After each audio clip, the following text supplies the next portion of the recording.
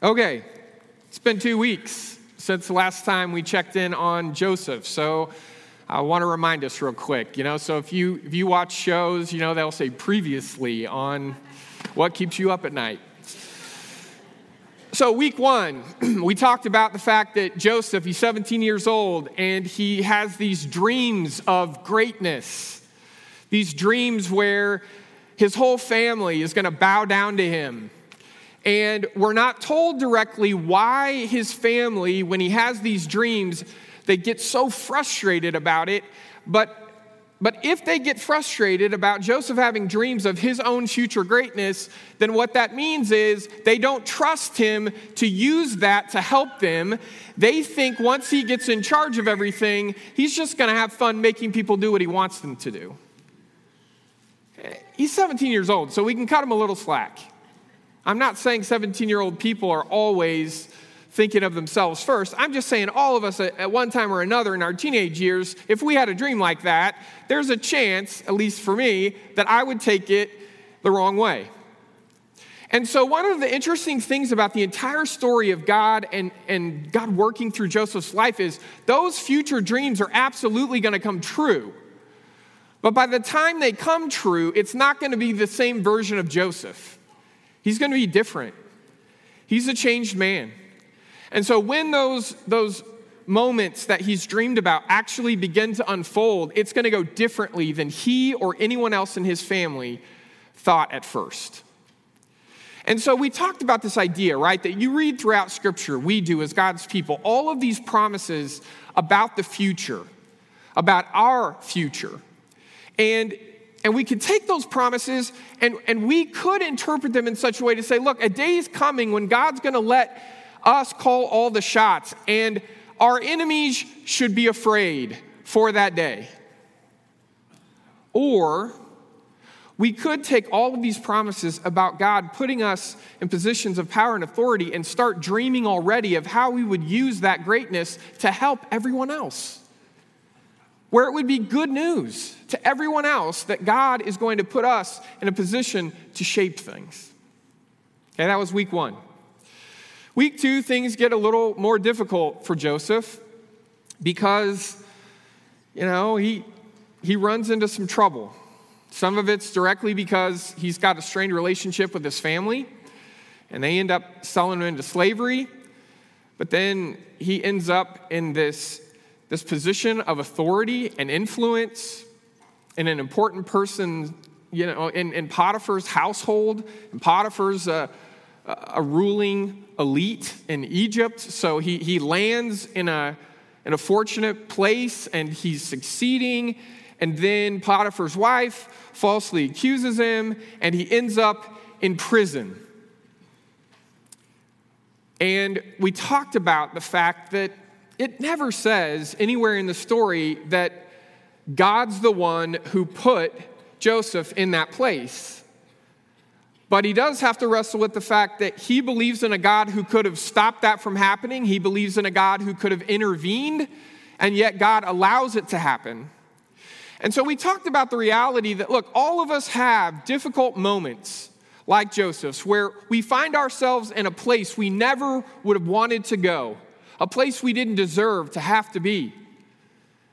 And it's really tempting at times when that's happening to somebody else for us as people of faith to reach for words of comfort to basically tell them that everything that's happening in their life is being directly caused by God, so it's okay. And I have found in my life, when I'm at my lowest moments, you telling me that God wants me in that place is not comforting. Worse yet is if you tell me what I'm supposed to learn when I'm in that place.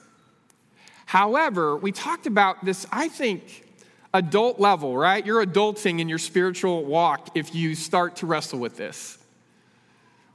How do we balance trusting in a God who doesn't directly cause everything that happens to us, but in allowing some things to happen to us that we would never choose, God's able to use those things to help us become more and more like his son. So that God doesn't cause everything, but on the other hand, God doesn't waste anything. Now, in order for that to be true, it means you and I can't waste anything that happens to us.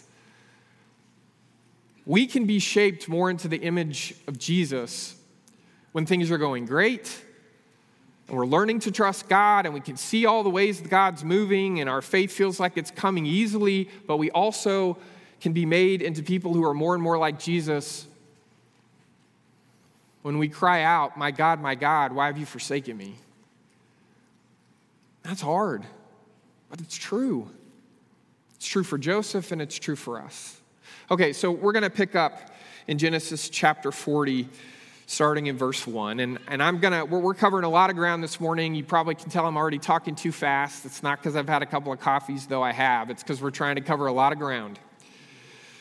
So I'm going to summarize some of the sections of Scripture before we read together. So if you want to follow along, you can. In Genesis chapter 40, verse 1, Joseph's still in prison, and he gets a couple of cellmates. It's the chief wine steward and the chief baker. I guess a party just went sideways for Pharaoh, and everything was wrong, and I don't know what happened, but they got in trouble with Pharaoh, and so they're thrown into prison with Joseph. And so he's there, and they're there, and they have dreams. Dreams are always an important part of this story. They're not always Joseph's dreams, but they have some dreams. And they've heard through the grapevine that Joseph has the ability to interpret dreams. So they share them with him.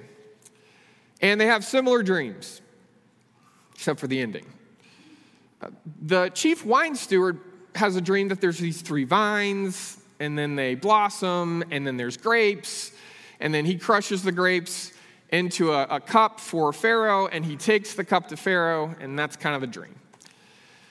Now, I'm skipping ahead a little bit, but it's just to kind of keep everything in our mind at the same time. So the baker has a dream, and he has 3 baskets of bread. They're stacked on his head, and I didn't mean that to rhyme, and these birds come, and they attack the bread, and they devour it. Okay, so they both had dreams, and they ask Joseph, come on, do your thing. Tell us what they mean. By the way, these aren't that hard to decode, but I'm thankful that they're relying on Joseph to be the one to do it. So he says to the wine steward, look, your dream, the 3 vines are 3 days, so in 3 days, Pharaoh's going to call you from here, and you're going to get an opportunity to serve him, and it's going to go well, and you're going to be put back in your place of honor. And the baker's like, that sounds great to me. What's my dream mean? And he goes, well, you know the birds that are attacking the bread? You're going to be dead. 3 days, it's not going to go well for you. And I guess the baker says thank you. I don't know how that part of the story goes. Now, having said that, when Joseph is telling the wine steward how it's going to go and that things are going to turn out okay and that he's going to be placed in a position of honor and authority like he had before, this is what he says to him. Please remember me when you're doing well and show me steadfast loyalty. Put in a good word for me to Pharaoh so that he sets me free from this prison. Now, I want us to highlight the phrase, show me steadfast loyalty. Thanks, Nate. And the reason I want to highlight that phrase is because we've heard it before. This showing someone steadfast loyalty. That Hebrew word, we talked about it. It's hesed. And it is the steadfast loyalty that seeks to be there for someone no matter what's happening to them. It's not a love that somebody earns. It's a love that's freely given. And when it really counts, it's when everything else is unreliable and falling apart. You don't know what or who you can depend on. The thing that's going to get you through is hesed, right? This steadfast loyalty. And where we've heard it before is actually in Genesis 39, when the person telling us the story about Joseph observes while he was in jail, the Lord was with Joseph and loved him with hesed, loved him with steadfast loyalty. And we talked about the fact that it may not have felt that way to Joseph at the time because after all, he's in jail. And his understanding of being loved with steadfast loyalty probably included not being in prison. And yet, what the storyteller is trying to get us to see is that's when it counts the most. You're not leaning on, you're not depending on, more than anything else, God's steadfast loyalty until it's all you have left.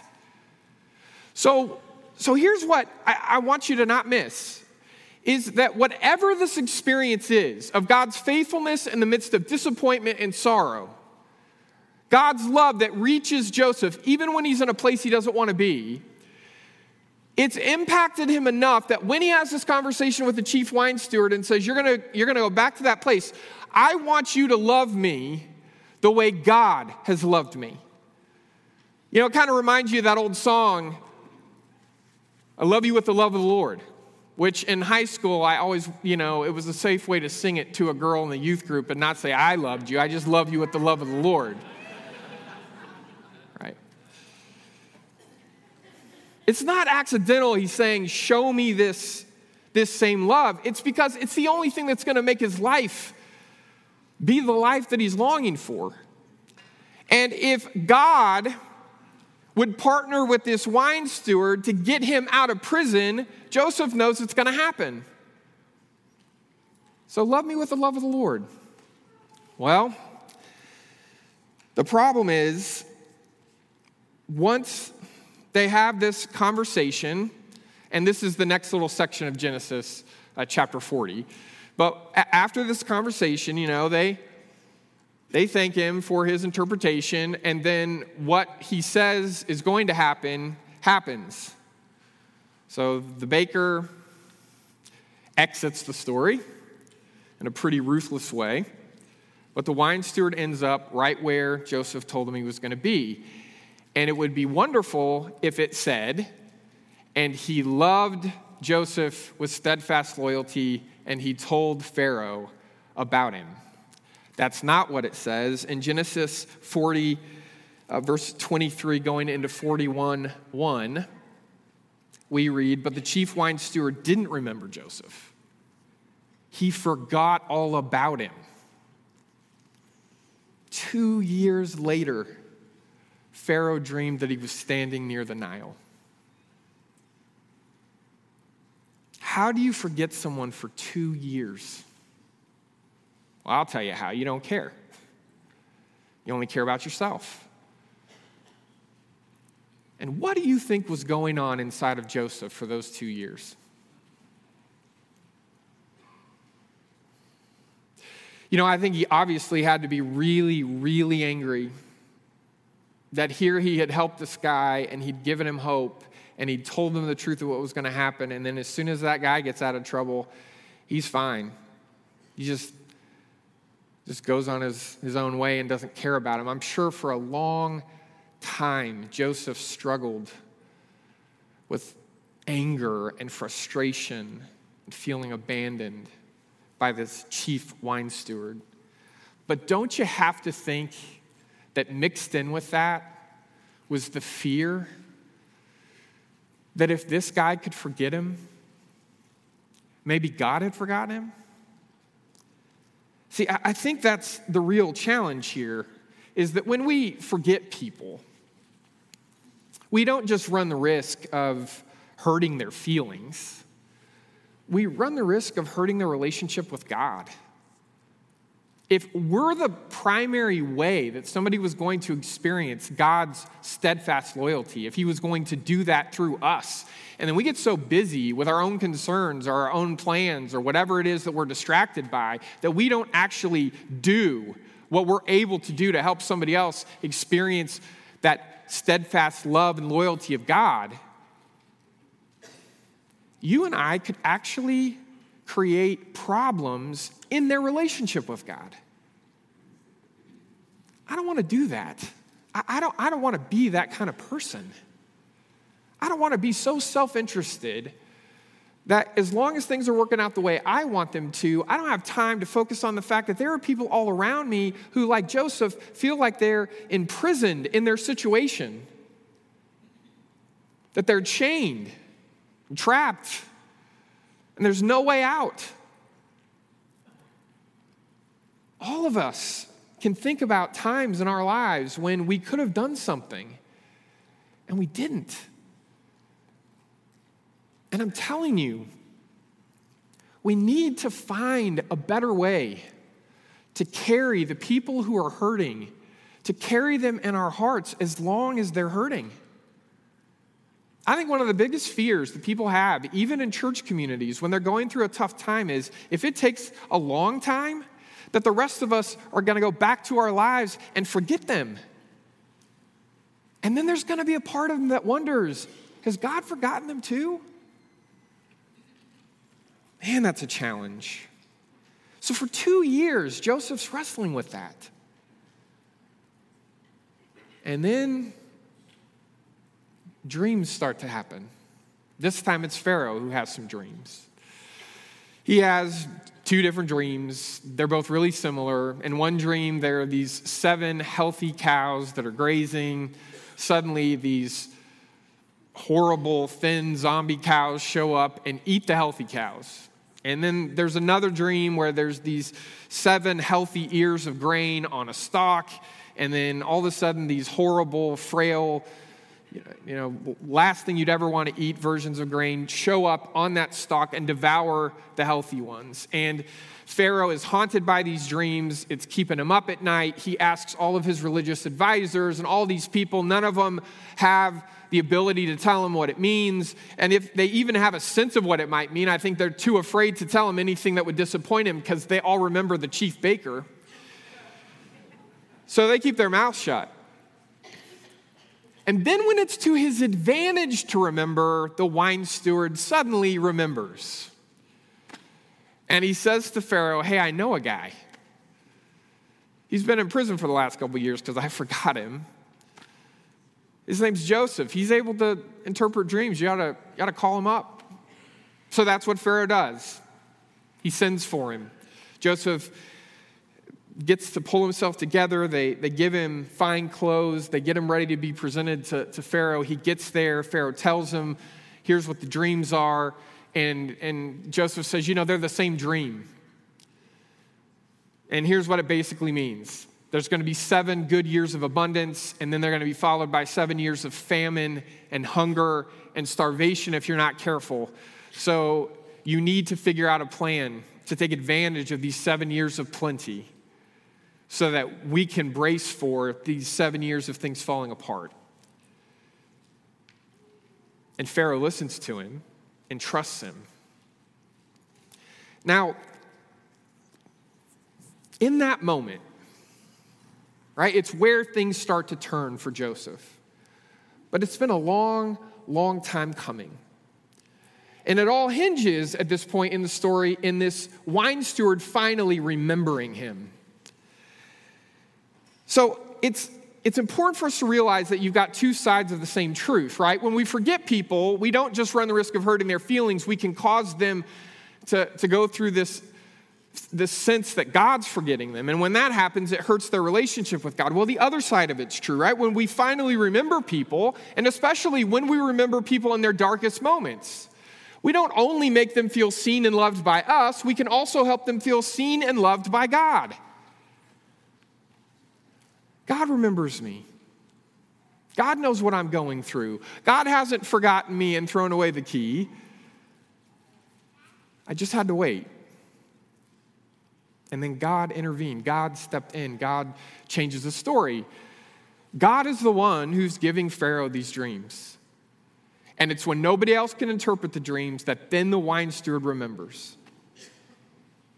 And when he remembers Joseph, everything about Joseph's life starts to change. Yesterday, there were roughly, I think, 120 people that met together at the Piles property. And we've got just there's no sound with these clips, but I want you to get a sense of what it looked like out there. And so, Nate, if you could just play these. They're not even a minute long. When I got there yesterday, I'm feeling all this pressure. That's Mark Hanner on a skid loader, like he means it. Anyway, we're there, and we're with the Piles. And, people had less than 12 hours to get there. And there were all these people that showed up. And I couldn't help but feel like what we were witnessing together was God reminding us that he's with us in our darkest moments, when we're literally sifting through the rubble of our own life. He's with us. And what I want to remind everyone this morning, what I want us to hold on to is, this isn't going to be fixed in a weekend. It was amazing. It was like a bunch of Amish people with power tools out there, right? I'm sorry if I offended any Amish people online or anywhere else. Everybody loves the Amish, right? You can't, anyway. Where am I? Anyways. Here's the thing, right? As heartwarming as that was, we all went home. And there's going to be times we step back in. And guys, I want to promise you, we're not going anywhere. We're not going anywhere. But this is not a sermon illustration.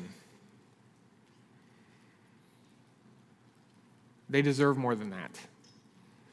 What I'm trying to say is, even when we realize that God remembers us, it's still hard. That it's not magic, and it doesn't, all of a sudden, when you show up, you don't fix everything. I'm not able to fix everything. God is going over time to heal everything, but it's going to take a lot of time. And so one of the best things we can do, and this is true of other people in our lives as well. The reason I really love that picture is not just because my daughter's in it. I love that. I love that Charlie Harden is wearing a Superman shirt. Because it really is heroic to remember people in their darkest moments, to do something about it. But we have to keep remembering. And the Piles are not the only people in this room this morning who are carrying grief and disappointment and sorrow. I know, one of the best things about preaching is stories. Like when I look out here, I don't just see you wondering how much longer this is going to go and glancing at your watch. I see stories. Stories of loss and grief and difficulty. And I know other stories of heroes in this room who have shown up and they've stayed.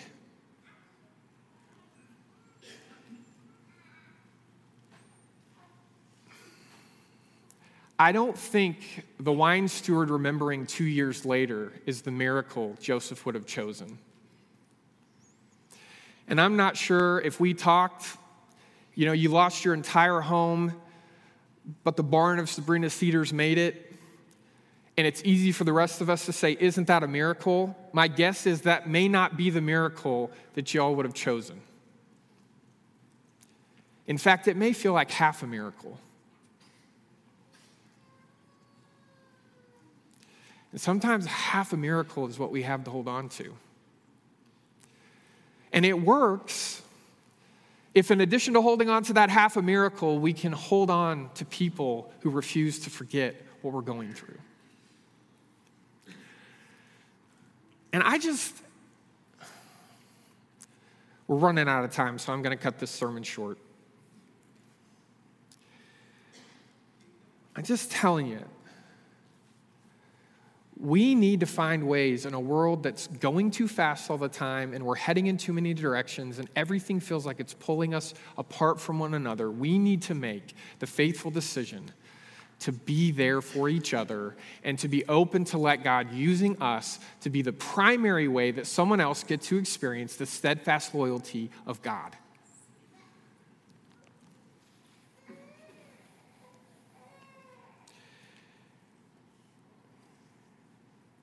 I took a little piece of brick from that house. It's charred. I had to take 3 showers yesterday, and I still have ash on me in places I'm not going to show you.